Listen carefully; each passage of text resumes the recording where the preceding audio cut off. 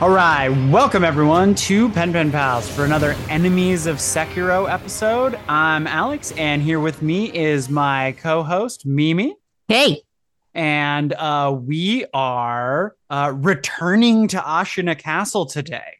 We've done a bunch of heroic things. We slew the Great Ape, triumphed over Genichiro at the top of the tower. Well, now we have to ascend that tower one more time, and this time things have changed, right?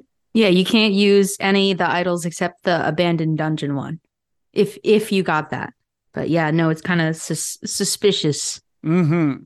So you got to find your way back up to all the places you had visited before. You can't just teleport up there. I wish there was a good in-game reason for this, because obviously it's just a video gamey thing, right? You trigger this thing, it cuts off all of these sculptors' idols, so you can't teleport there. So that you have to go through something again because they want to craft your journey a little bit. But there's no like reason the sculptor's idol stopped working.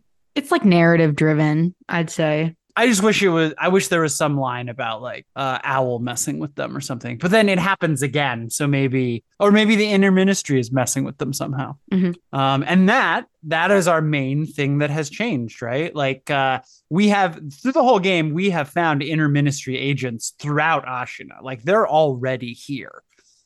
But now they are directly attacking, infiltrating Ashina Castle.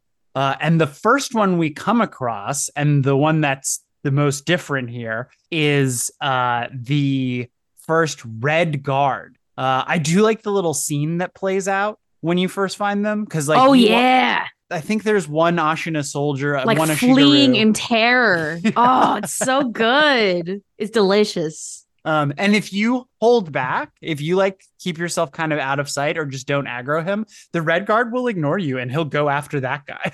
I just think it's a great setup because that's your first red guard that you run into. Mm-hmm. And Ashina soldiers throughout the game have been set up as like they'll fight you no matter what. Mm-hmm. So watching them run from something is like the ultimate setup for, oh my God, what is it?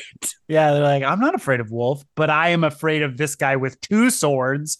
Have we fought anything else with two swords besides The monkey. the monkey? Okay. So if people took the time to fight the double katana monkey, they should know how terrifying a double sword enemy can be. Oh, they're very satisfying hits though. Mm-hmm. Don't you think they're like the way you deflected all the sparks that fly off? I think they're just such an aesthetically pleasing enemy to fight.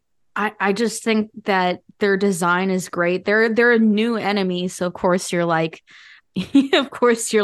what am I fighting here? But they're so sleek. They've got a very sleek design. Oh yeah. So they have like blood red armor, which is one imposing. They are samurai, right? These are a class of soldier. Yes. So they are also wearing the Oni mask. And so yeah, like they strike this terrifying visage. And the way that they come at you with their arms wide, almost like they're not gonna guard Come themselves. at me, bro. Yeah.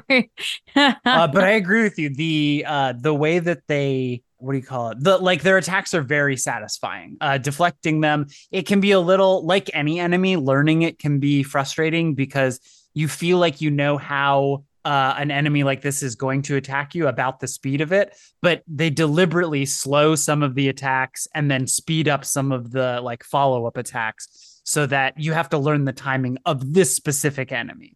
But yeah, when you do block them, it's these big old deflections, and oftentimes like they have specific animations for when you deflect, like because it's such a strong hit and you reverberate it back on them, they recoil with their swords. It's very cool. I'm pretty sure they're actually based on real people because like this is fantasy Sengoku Japan. Mm-hmm.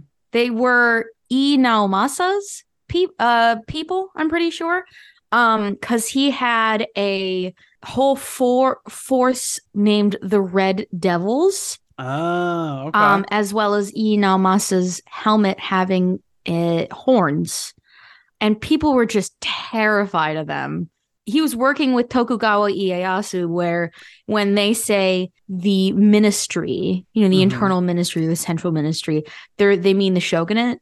Which is most likely Tokugawa, right? Yes, yes. Another really, really famous example of red armor in Japan is Sanada Yukimura. Who is that? He was against the Tokugawa shogunate. He Hmm. was a really famous warrior in Sengoku Japan. You'll actually see him in a lot of like games. He's the one that you might have actually seen him before. He wears red armor with coins on his head because his armor is very famous. Mm-hmm. It basically was the 6 coins you needed to get across the Sanzu River, which is the river of the underworld. So Yeah. that, so that was like you if you saw that armor, it was like, yeah, you're gonna die. Yeah. Oh, okay. That's awesome. One of my favorite lines in Samurai Champloo is someone says it's only 6 mon to cross that river. But of course, for the English localization, they translate it to the river Styx just to because they figure people will get that Yes, reference. yes. I'm pretty sure it's the Sanzu River, as far as I'm concerned. But it wasn't necessarily synonymous with just those people. They were just definitely the most famous. I do Mm-hmm. think it was closer to Ii Naomasa because he fought for Tokugawa, Mm-hmm. who was the current shogun at the time. Sure. So yeah, no, that's who they're based on. They have obviously semi-Western designs with the breastplate and cape. They're they're very sleek. And this is only your first look into these guys because you obviously see more later. They also have, if you notice on the back of their cape, this is a hard one to miss, but again, it's more present later. Mm-hmm. They have the crest of the Tokugawa, which is the chrysanthemums. Oh, that's so cool. And they're wearing the arm chainmail that we've seen on so many frontline soldiers. Yes, they're very, very decked out, but they are more than likely associated with like shinobi. They're carrying multiple different kinds of bags of something around their waist. Mm. They've also got little bamboo, whether that's to drink from, because they have like a little bamboo. So that might be just kind of the splinter force that goes in and kind of causes terror. Because if Mm. they're carrying like a little water thing, that might just be for the road. That could be Mm-hmm. their rations. Because they might just infiltrate, beat shit up, and then leave. Real shock troops. Yes. They also are wearing beyond the red, they're wearing like purple. There's like bits of purple and blue in there. They're very colorful in general, but they got the 2 swords. They're very scary. Very scary. And then obviously the black cape, they just look like death to me. Yes, they do. They're perfect. By this point, we've gotten the mortal blade. So we already know that red and black is a death combination color. They do have this like facial hair. Yeah, it's part of the mask. Okay, it It's is part part of of the the mask. mask. Yeah, it's just that you would actually see that pretty often with masks that they had like some sort of facial hair. It's usually made out of horsehair, though. It's just trimmed to look like real facial hair. Another interesting thing is that they have like short swords. They're not long. They're not very, very long swords. They're Mm. shorter. So they could be closer to like actual katanas because we keep seeing nodachis throughout the game. It's nodachis are almost more common than katanas in Yeah, I mean, yeah. Ashina. Although to be fair, like if you look at it and go, you think about the fact that, oh, like they're just big dudes with normal size swords for their size. It might Mm-hmm. be different, but they have 2 shorter swords. Mm-hmm. So it's just interesting to watch them stalk around. Yeah, they're really great. And they are like these guys can take on not only like they can make short work of the Ashigaru, but like you'll see these guys take on the Chained Ogre. They'll fight the general bosses. Like these guys they'll fight anybody. So that's the only all new unit we see. But we do find on the rooftops where we were finding a lot of Nightjar, suddenly they have been replaced, possibly slaughtered, by interministry shinobis. Yes. There's a bunch of them on the roof now. In fact, there's a couple that they have a new thing they can do, which is call dogs. Yes, and it's interesting that they replace the Nightjars. Mm-hmm. It's basically like they probably took them all out, which is kind of sad to think about. The Nightjar are kind of loyal. They're good. They're nice. Yeah, but the new ones, they have the White Hoods. Oh, the new interministry shinobi? Yes. So they might be a different rank, or maybe just a different unit than the forward single troops that we found before. To be fair, later on in the game, you have one dude who can call dogs, but he's wearing like a normal Lone Shadow gear. The dogs themselves, they look a little different. They're like white furred, right? Yes. And they have little shinobi bands on their head. What is that? What's going on? It's basically saying that it's like a dog collar. It's like, yeah, those are our dogs. Okay. All right. Yeah, I've never seen a dog with a headpiece. I wonder if that's a real world thing. I actually don't know, but they have like the little headpieces. It could be for like protection as well, like armor, just in case like when they're running directly at someone, they don't get shot in the head. Jeez. Yeah, they have like little cuts all over them, which is sad. But obviously they were bred to do a job and they're doing their job. Yeah, they're probably frontline fighters, and they're also probably storied. Like, this is not their first campaign. These interministry dogs have probably fought alongside these shinobi before, and also they probably have brutal training, so the training might be the cause of some of those cuts too. I mean, they're pretty brutal and they just come in packs, but they're very well trained. Yeah, they'll fucking come when you whistle. That's crazy. I got a dog here, won't respond to his own name.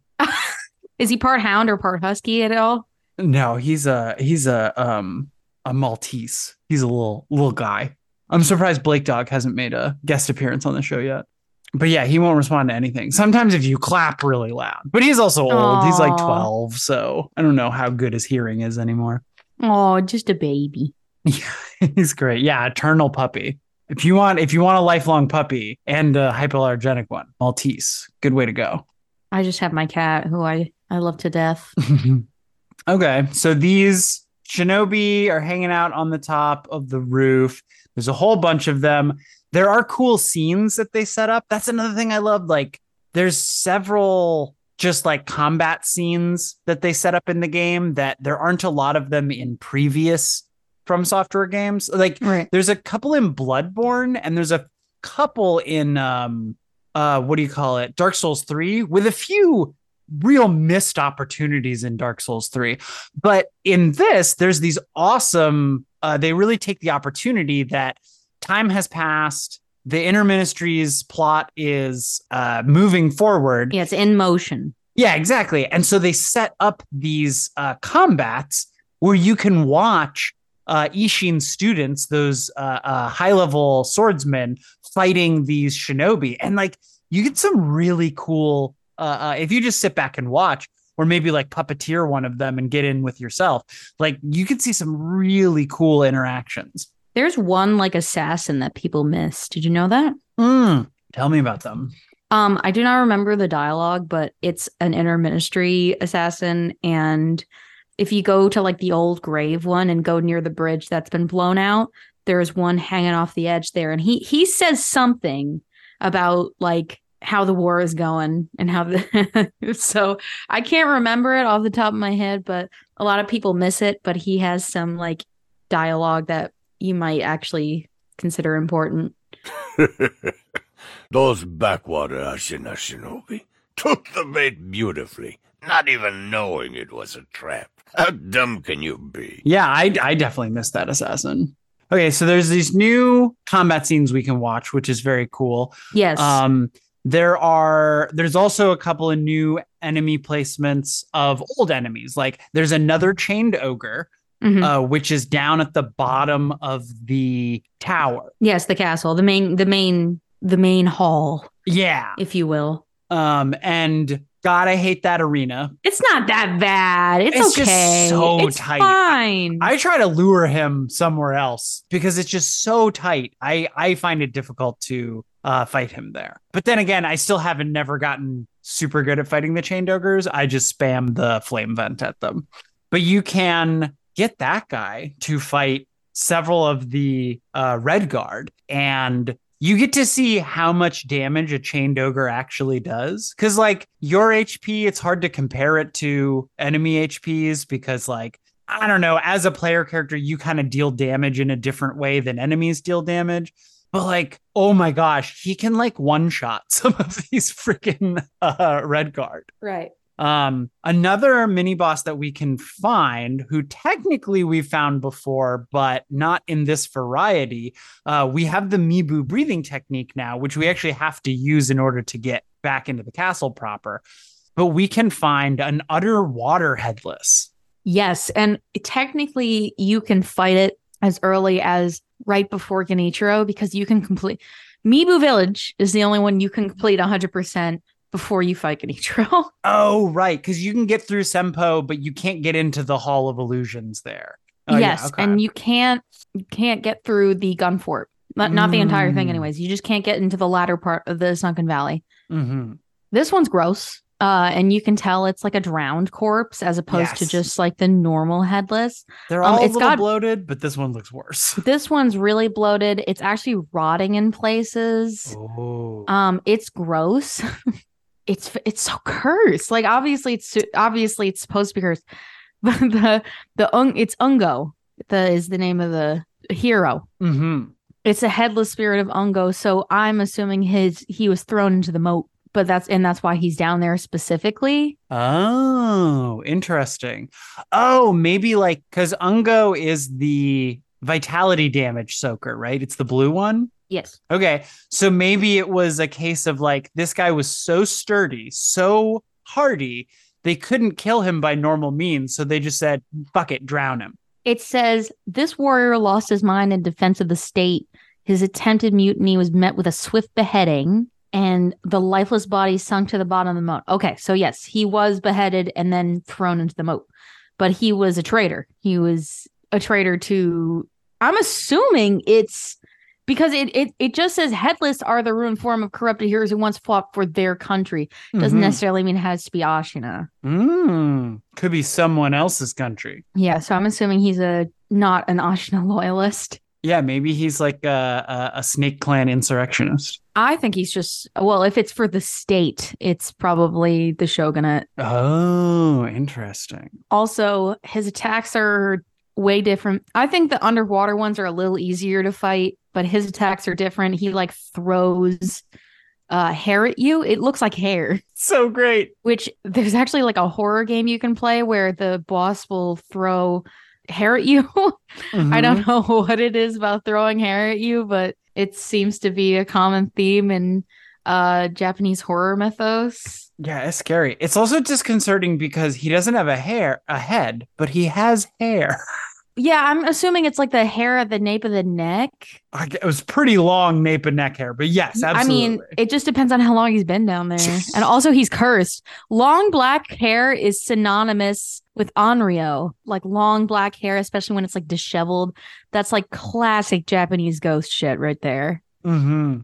Yeah, so he'll throw hair at you, and then he'll also throw like moonlight blade. Yeah. Oh, little currents, little whippy currents. That's you know, cute. like he obviously can still inflict terror. I don't think he can knock your soul out your butt. No. And I guess the reason they are easier to fight is because you can't activate divine confetti underwater. Yes, you can. Oh, you can? You just have to do it at the surface and then dive down? Yes, correct. Okay. But I guess it's harder to manage that. And so I think they take more damage. I lied. He can actually do that. He can pull because I'm looking at the guide right now and it says he can. He can still do the... Yeah, because he does the suction. He'll like pull you in and he'll fucking pull it.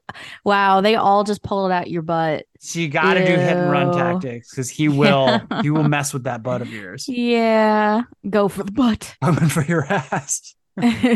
Bring your sweet ass over here. Yeah.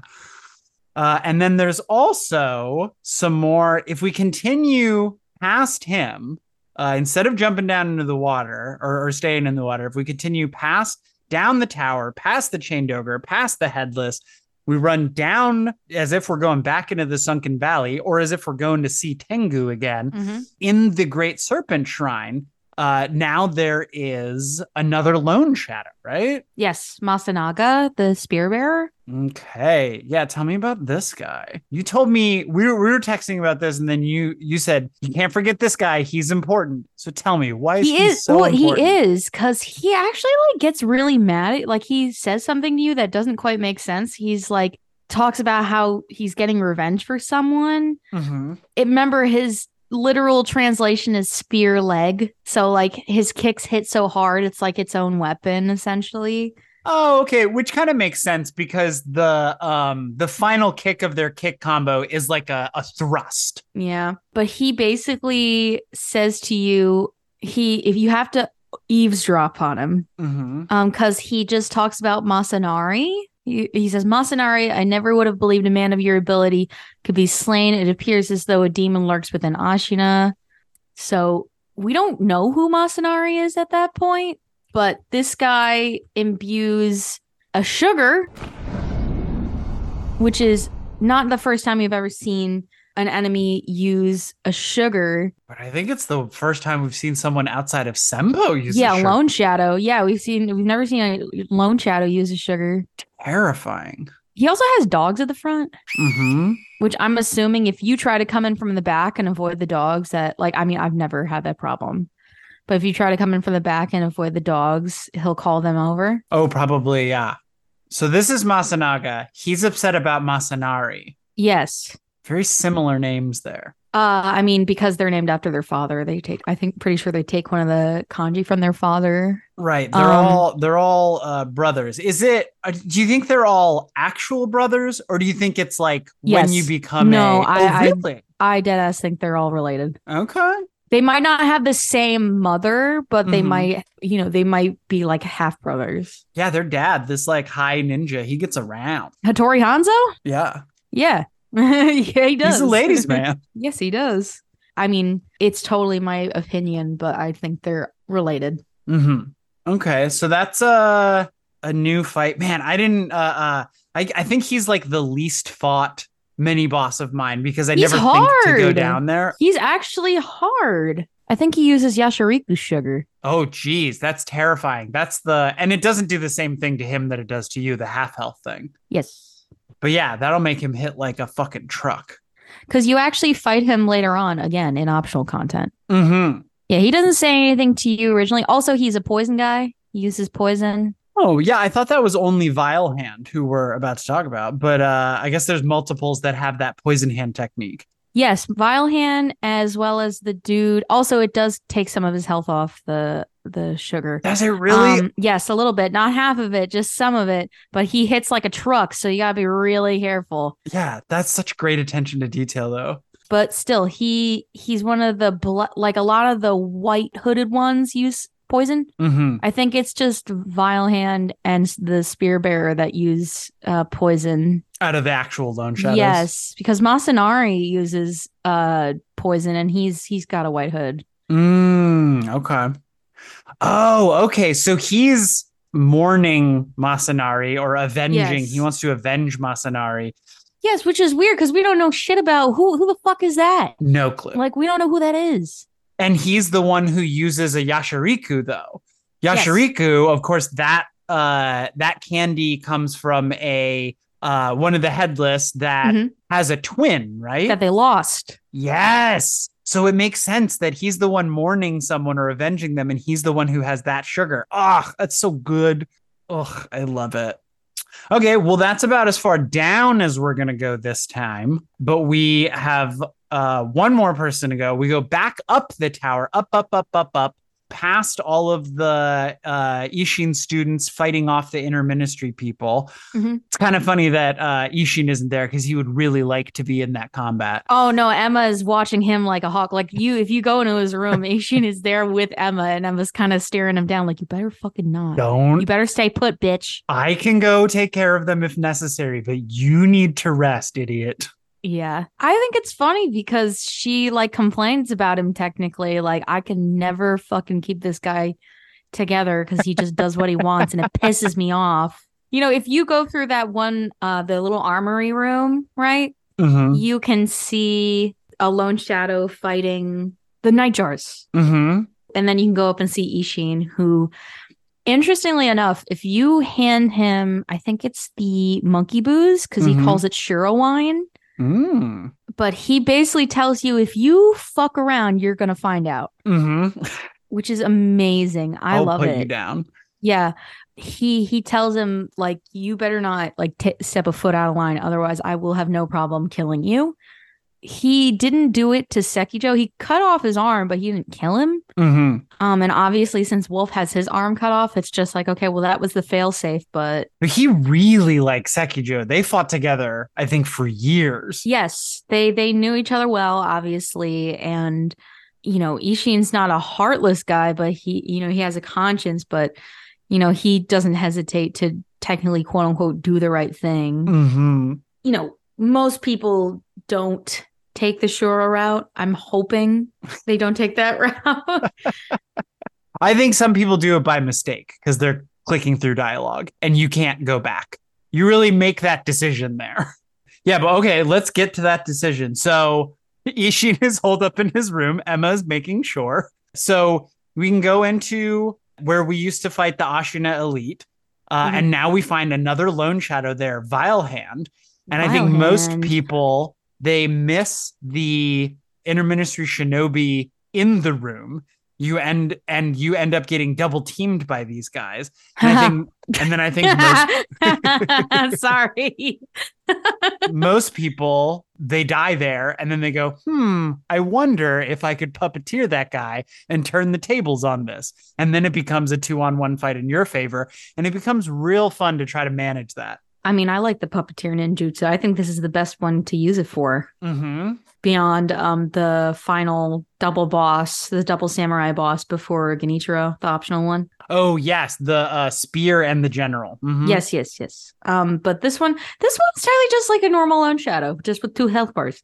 There's nothing really, really unique about him. I'm assuming they're calling him Vile Hand because of his affinity to poison and the fact that his left hand is shriveled the fuck up. Oh, because he's been using poisons with that hand. Yeah, I'm assuming he's like a poison specialist. Either that or he does like not great stuff.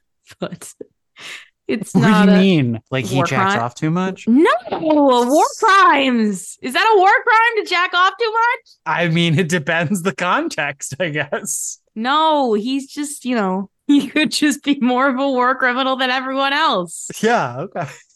We're not going there. So what war crimes would make his hand shrivel up? Jacking off. Remember, kids, it's not the jacking off that makes it a war crime. It's what you're jacking off to that makes it a war crime. It's the context. Okay, so nothing too special about this Vile Hand. I do like the name Vile Hand. I hate the arena. Now, if you want to talk about arenas I hate fighting in, it's that one. Oh, really? I really don't like fighting in that. It's real I think the small. Ashina is fine in that room, but fighting the shinobi in that room is such a pain. Oh my god, they're so fast. They can cover so much distance. Yeah, they're just They've got that high monk kick. They can also like cover half the room with just their double sword swipe. Yeah, it ain't for the CQC. And then regardless of the route we take, we can go past this guy or we can go visit Ishin and then climb on top of the building. But we come up to the top of the tower. There's a familiar scene, but instead of Genichiro asking Kuro for an immortal oath. Now, my lord, I must ask that you accompany me. This old bird has but one desire, to protect the divine heir from those that might take his esteemed blood. Now it's the presumably dead owl. Dun dun dun. I can't believe he's alive after his Oscar-winning performance. After we found dying that at bottle of ketchup next to Hirata. us. Yeah. No, he got that fake. He got that Party City fake blood going on. The real convincing stuff. Corn Yes, real syrup. convincing shit. Well, it's more like what the like Kudo's like, what the fuck do you want, dude? Like, leave me alone. He gets so sassy with Owl. Mm-hmm. He's so confident. He's a good negotiator because Kuro's like, you can't hurt me, but like, if I succumb to you, that's when I lose. Yeah, no, it's just more of a he's just like, oh yeah, it's tempted to you as well. Fuck off. And Owl's like, well, the sunset is nice, so I'm just gonna stay here for a little while, I guess. So it's literally like I always thought of it as like one of those unwanted house guests that like you keep making motions to get them out of the house and they keep talking to you. Yeah. You know what I mean? Yeah, yeah. Like, okay, yeah, no, I really got to get to bed soon. Oh, yeah, me too. I have this in the morning. And then later on this week, I also have to do it's like, get out of my house. Shut up. Yeah, exactly. So Owlman with the owl plan is alive. But Wolf approaches him and he's like, how are you alive? And he's like, it was by design. It's like, okay, but you faked your death, dude. That was by design. You're supposed to be my dad. Yes, you're supposed to be my dad. So he, as his dad, invokes the right of the Iron Code and tells him to abandon Kudo as his master. Remember the first rule of the code. Mm-hmm. And follow him instead. And we get the choice of betray Kudo or betray dad. Mm-hmm. And obviously most people were like, oh fuck no, we're not being with dad. Yeah, people have been waiting for the opportunity to be dude, like, fuck you. I could not wait. I was like, yeah, get to kill my dad. So fantastic. He is such like an old decrepit fuck. So he doesn't technically look intimidating beyond the size, obviously. Mm-hmm. Because he's huge. He's tall. Oh my God. He's probably the biggest person in Ashina. I think so too. And it's really kind of enunciated through Wolf's lack of size. So, Owl starts crying. Why, boy? He basically just starts like, why won't you obey your father? And Wolf basically just goes, it's up to me as an adult to make my own decisions, actually. Bye. And Owl continues to fake cry, and Wolf is able, like, he starts to get up and draw his sword, and Wolf has learned from the past to expect that shit from him. So he blocks his sword and he just says, you've gotten a little better, but like you still suck shit. So they duke it out. It's fight your dad 2K19. Fight your dad on top of a tower. Yes, fight your dad.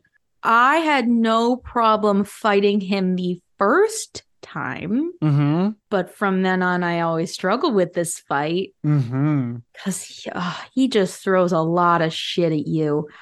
He obviously doesn't fight fair. Yeah, he's a fucking cheater. Isn't he cool? I think that's great. I think he's a great curveball to throw at the player without it being like unfair. It's just the anti-healing mechanism, as well as the kunai. He again hits like a truck. His sword has such reach that like you think you're well away from it, and you're really not. Oh yeah.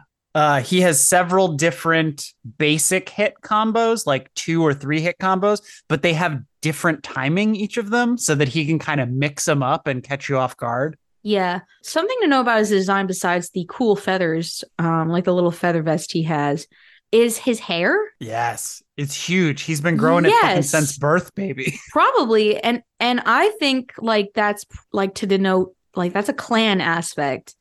Because Lady Butterfly also had very long braided hair. Right. So I'm assuming that actually has to do with the clan itself. I mean, if anyone has seen or watched Game of Thrones, there's this sort of like the Dothraki, if they lose a fight, they have to cut off their braid.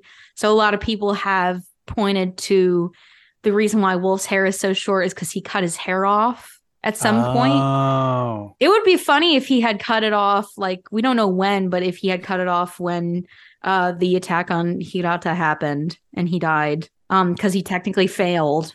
But it's funny because he technically wins all his fights that he knows he's fighting there, but he just gets stabbed in the back. And he's like, well, that means I lost. He could have had long hair at one point, and just because he was like adopted into the clan per se. Absolutely. Also, Owl has like a big ass scar across his face, big one. And that was there. So, because like it's awesome. We have concept art of younger Owl.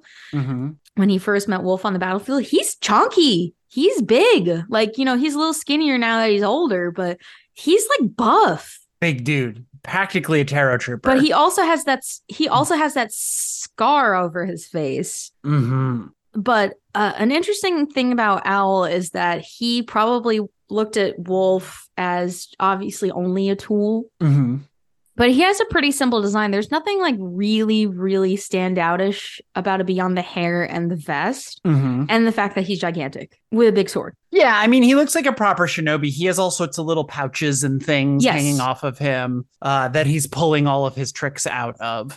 Well, let's put it this way. I don't want to say it's not unique because it is actually a very unique design. It's synonymous with what we've seen before. But he's obviously like old and like can still kick your ass, which is pretty phenomenal, and a common theme throughout this whole game. I love how his appearance is simultaneously deceptive and illustrative. Like, he's maybe the biggest not enemy, but like the biggest person maybe in the game, which conveys his ego.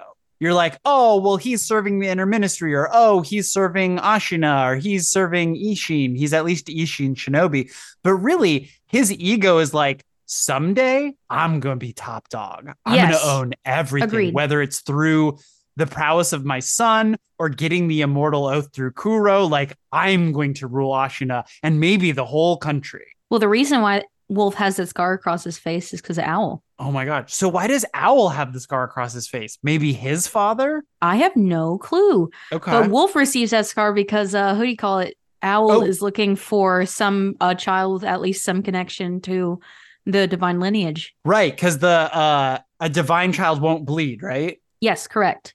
Also, the way Owl stalks around the whole arena is awesome. Another tool that I had to unlearn was you cannot charge attack him anymore. No, you can never thrust. Isn't that cool? That's great. Yes. I think it's so scummy. Like, you try to charge attack him and he'll Nakiri counter you. Yeah, the way he uses several techniques that you learn from the Shinobi esoteric text. Like, yes, he does the Makiri counter. He does the follow-up slash. Like, he can throw the shuriken and then do a follow-up slash on it, the chasing slice. Yes. I'm trying to remember if there's any other specific things he does. He'll pin you to the ground with his foot. Oh yeah, he can do if he posture breaks you, he can do a shinobi death blow in the way that nobody else can. It's cool. He does it really smoothly too, very slowly and methodically. He also, you can run into this in the first stage. He'll do the gunpowder. He'll throw the firecrackers and gunpowder across the arc of his swing. That one's like, okay, that's a shinobi tool, because he uses a lot of shinobi tools. His firecrackers deal damage, which really pisses me off. If you know how to dodge the attack, it's easy to avoid, and you can get a lot of hits in on him. Yeah, it's one of those, I love those moments in From Software games is that attack when he starts using it, the throw firecrackers, and then I think it's either 1 or 2 hits after that. It starts out as whenever I see that attack, I'm like, well, the fight's over, I'm dead, to learning how to counter it. And then looking forward to seeing that attack, because you see it and you're like, oh, I dodged this way. And then I get a couple free hits in. All right.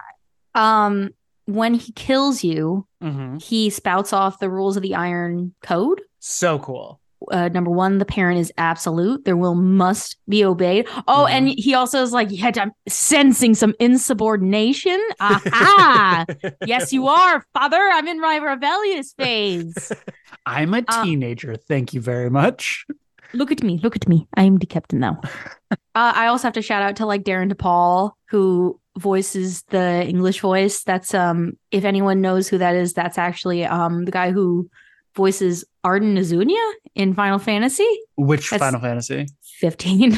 Oh, 15. Okay, I never played it. Or no, I'm sorry. I played 5 minutes of it. I pushed a car for 5 minutes and I was like, well, maybe this isn't the game for me. Yeah. He's got a semi-unique voice, so that's pretty cool. The second one is 2. The master is absolute. You give your life to keep him safe. You bring him back at any cost. At this rate, you lose him again.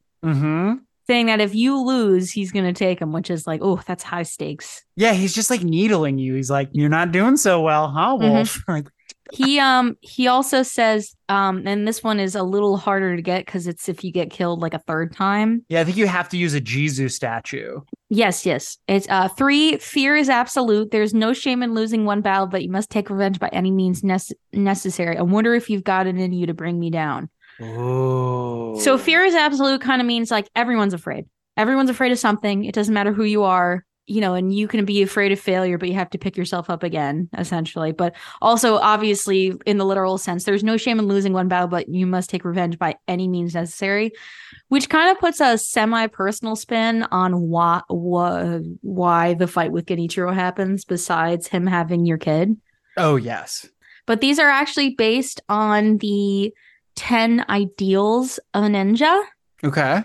It is from the Bansen Shukai, which is like the handbook and a collection of knowledge from the Iga and Kogu clans. Oh. But the 10 ideals is to maintain a strong body with loyalty, bravery, stratagem, skills, and belief, to be gentle and faithful with less desire, to value academies, to remember obligations, to be eloquent, to read domestic and foreign books, to be wise enough not to be cheated by anyone, to know providence, to master the teachings of Buddhism and Confucianism, and to realize one's destiny, to respect ancient, domestic, and foreign ethos, to wear a heroic temper, to be called a good man, usually without arguing with anyone, to have a tidy family and relatives, never to betray anyone and abuse ninjutsu, to travel around all countries and to know the customs and manners of each land well, to have talent for literature, to excel in writing, and to possess a talent for and keen understanding of military affairs, to acquire artistic accomplishments like singing and dancing traditional Japanese music, making impressions of others, and to utilize them when necessary. Oh, they really wanted Shinobi to be well-rounded people. I think of them as so specialized. Technically, I think that we've definitely broken some of these ideals by now. Yeah, as has Owl. Owl's definitely like, hey, these are the things you're supposed to live by, and you're like, do you live by them? It's like, that's not the point. Yeah, no, I think that Owl is classic narcissistic parent. Absolutely. He's like the perfect example of a narcissistic parent. I don't know if anyone has dealt with a narcissistic parent at all, but they're like Owl, minus the killing. Yeah. Minus the killing you, hopefully. He's a higher stakes version of the narcissistic parent. He is built different. And speaking of, he feigns, so like you fight him in the first phase, and then with the one, and he gets down on the floor. And he's like, oh, please wait. Like, don't kill me. And of course, if you go at him, he produces a smoke bomb and he goes, it warms my heart to see you essentially wisen up. It warms my heart, Wolf, to see how you've grown. So essentially, like, his bullshit by now, which is so great. And that's like one of the only positive things he ever says to you. Yeah. Isn't it great? He's like, hey, you saw through my bullshit. I'm so proud of you. Yeah, now he throws poison on the ground. Oh my gosh, yeah. He's like, you have healing and immortality. I'm going to double down on my anti-healing tech. Because he's got the little ball he throws at you. And now he's also just spreading poison. I really hate that thing. Oh, yeah. Although, rough. To be fair, I've had plenty of instances where I just like I'm just like, whatever, healing is not important. Oh, yeah. If you've got the timing down and you can stay aggressive, like him throwing the ball can just be extra hits for you. I think besides that, it's just the smoke bomb and the poison, which is so annoying because he just covers the fucking arena. And like, you'll just have like several pools of poison that refuse to go away and you can't even fight him anywhere unless you're on poison. Yeah, it's rough. And because he's so fast, he can cover so much distance. Like, once you're poisoned, it's almost not worth it to try to cure yourself. He also does the posture recovery move. He just kind of strikes a pose with the glowing aura and heals his posture damage. He centers himself. Other, he is Ashina, after all. I forgot to say that there's actually the Interministry Shinobis do that. Oh, I forgot they do that. They also bastards. strike that pose. I don't know if they learned it from Al or if that's just an inherent Shinobi thing or what, but considering they're associated, it could be either or. But you beat up Owl, and Wolf says, "Death of Shadow, you taught me well," and Owl says, "That's my boy," which the first time I beat him, it just like sent me into tears. I was very upset. I know he's a piece of shit, but you know, it really kind of made me like a little misty eyed. Yeah. And you know, he's like super ego driven, but it makes him similar to other ego driven characters. Like I always use the example of like Vegeta from Dragon Ball Z. Like he says, I want to be the best. I want to be the very best. I want to be, you know, the top dog. But really what he wants is he wants to do his best. He wants to know that he tried his best, that he pushed his body to the limit. And the only way to ever know that is if you lose. And so like Owl may be telling himself, I want to rule the country, but what he really wants is the best opponent he can find. He wants to test his own guile, his own strength, his own speed. And so when you kill him, that's like probably the happiest moment of his life. Yeah. Well, we actually get that obviously in one of the routes for one of the endings where it's mentioned that he really does want that. But it's actually interesting because you know who else is like that? Who? Ishin. Oh.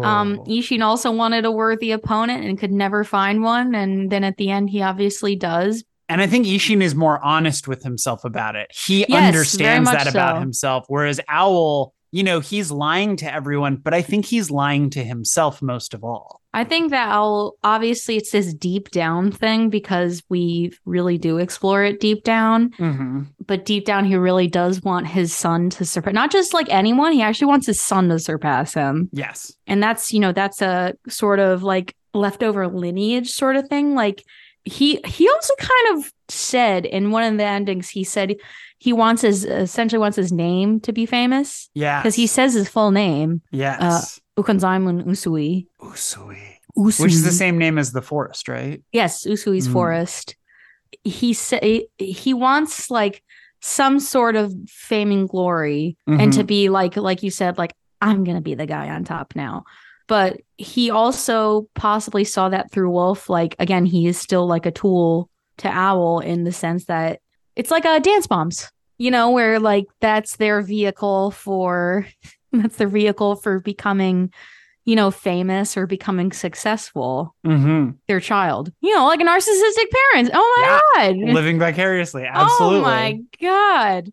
But he definitely, it's a legacy thing for him as well, beyond like the thrill of battle. It's like, well, I might not go down in history, but my son will. That's for sure. Yeah. And as like shitty as Owl is, I don't think that Owl thinks he's a villain.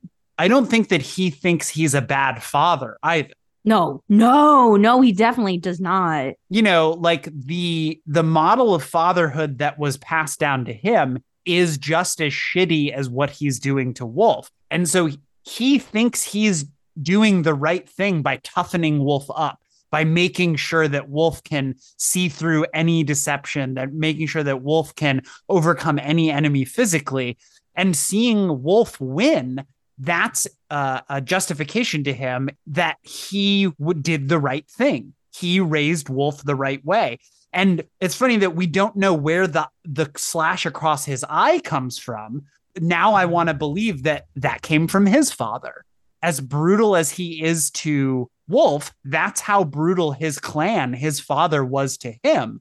And so it's a justification of that abuse, of that trauma, is like, well, it made me a better person, and it's going to make my son a better person too.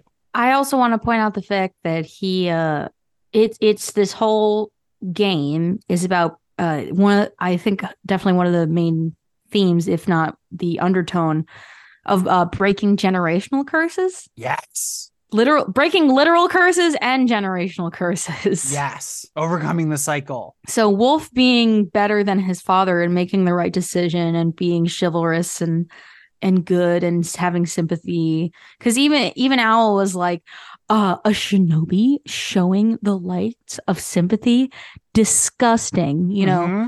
So Wolf taking the time to break from that is that's breaking a generational curse for him, because he wasn't shown that kind of love or sympathy growing up. Oh yeah, the narrative framing is so good, because this is where you overcome Owl physically, but it's also where you overcome him culturally, socially, because he thinks the best way to raise his son is to keep the cycle going, do the same thing to his son that was done to him. And you surpass him both physically and emotionally, socially, because you overcome that cycle. You say, Kuro's not my son, but I'm going to save him. I'm going to raise him in a better way than you raised me. So good. Ugh. Yeah, Owl is awesome. He's awful, obviously, but like as a character, he will always have a place in my brain. Awful and the awesome kind of awful. Yeah, exactly. Just wonderful. And I love that. I'm glad you brought it up, that the three things he says to you, the parent is absolute, the master, the Lord is absolute, and then fear is absolute. He's saying like all of the three of these things are true. And, there's the old hackneyed saying, a person cannot serve two masters. Well, they certainly can't serve three. And Wolf has to make that choice. One of these three has to be true. And so he overcomes his father in order to serve Kuro, to save Kuro and raise him. But he also overcomes fear. He chooses one of those three options. It's great. It's so good. Yeah.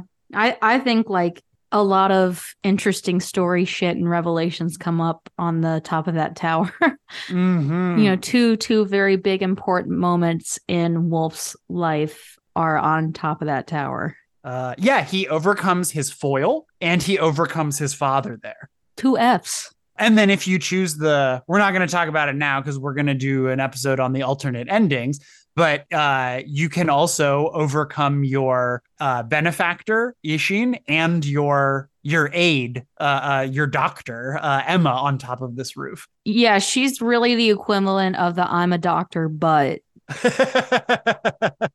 Yeah, I almost wish we were going to talk about her here. Sorry, go ahead. Well, I also want to mention what Owl drops. Because he drops more than one thing.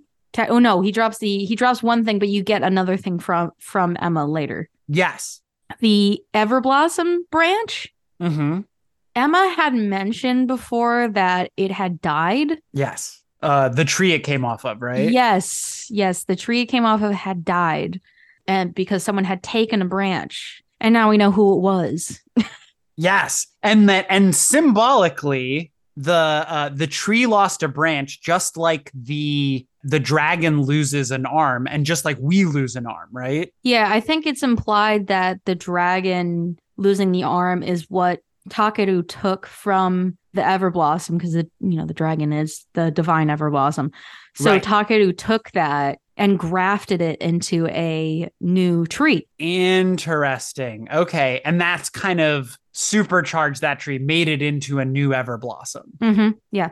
Interesting. And then there's a cool piece of symbolism there that the piece reflects the whole, right? Like this Everblossom, once the limb was grafted onto it, the whole thing becomes an Everblossom. But when you take that limb off, the whole thing dies, because the piece of it is just a reflection of the whole. And the one that he's carrying around, it doesn't have any buds on it anymore. It too is in a way dead. But it's all that remains of the tree. Right. And were you able to use it for one of the endings, right? Well, we use it, actually, it's an actual incense ingredient, so we needed it to begin with. Okay, that's why. That's how so we were lucky there. That he had it, but it's one of the incense ingredients. But talking with Emma and like eavesdropping on Kudo at one point gets you going on the next branch for a different ending. Mm-hmm. And so he's the one who took the limb off of the tree, killing it. Mm-hmm. Did he do that as a like? Is there evidence that he took this Everblossom limb in order to slow his own aging somehow? Considering it's like an incense ingredient, it either could have been a form of sabotage. It could have been a form of bribery. Oh, Like Owl could have been like, "Hey, so I'm gonna kill your tree unless we graft this branch back on. Make me immortal." And Takaru obviously said no. But that's obviously not. We don't know if that happened, or because it's part of the incense ingredients, he kept it for himself to possibly make his own incense. Because listen, remember how we saw the owl feathers in the gun fort? Yes, very suspicious. Yes, so he could have been looking for the incense ingredients himself. Aha! With how big he is, it really speaks to how good of a shinobi he is, but also it lends even more importance to that final line, death of a shadow. Mm-hmm. Ugh. I mean, it's interesting how he's like a good shinobi being a big fuck. Yes, I don't know that we actually said it, but like that's another beautiful piece of deception. Like his size denotes his ego, but also it belies his speed. You're like, oh, he's a big dude, like a Terror Trooper. He'll at least be lumbering and strong. Nope, and like, he's fast. He's maybe the fastest. He's old, but he's got to go fight. fast. Yes, he's a little Sonic. Okay, any last things we want to say about Owl or this section? He's a piece of shit. That's all. He's a garbage bag. I don't Can't like say him. it too many times. He's great. No, I cannot enunciate enough how terrible he is. He's a well-written villain, but he is a villain. Yeah, he serves us in that he shows us the exact opposite things to do as a father to Kuro. Yeah, exactly. Like, I hope I'll never be like, if I ever have a kid, I'll never be like Owl. Yeah, he's a good lighthouse. Oh man. Okay, well, we have to go up to the Divine Realm next. I'm excited. I can't wait to not shut the fuck up about Fountainhead. Yes, Fountainhead's going to be fun, and then eventually, talking about Owl makes me really want to talk about the alternate stuff. Yes, absolutely, and I think we'll dedicate a whole episode to different endings. Yes, probably towards the end, because the final Ashina Castle one is not. It's not too full, but you know that'll probably be the longer episode because it'll be good to talk about those. All right. Pen pals. That's my boy.